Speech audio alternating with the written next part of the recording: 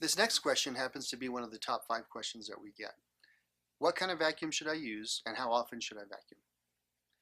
Well, the answer is that you should vacuum, according to the manufacturer, in order to keep the warranty, you should vacuum at least one time per entity in the home.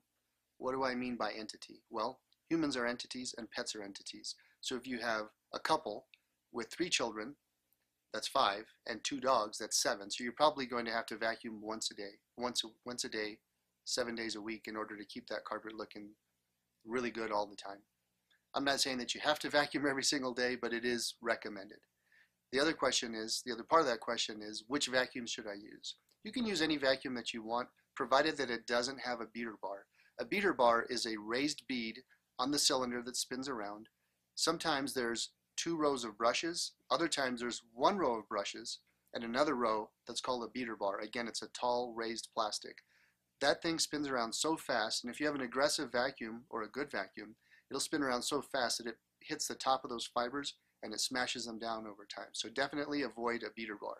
If at all possible, if your vacuum has a beater bar, check to see if that can be turned off or on so you just have straight suction and no brushing or beating.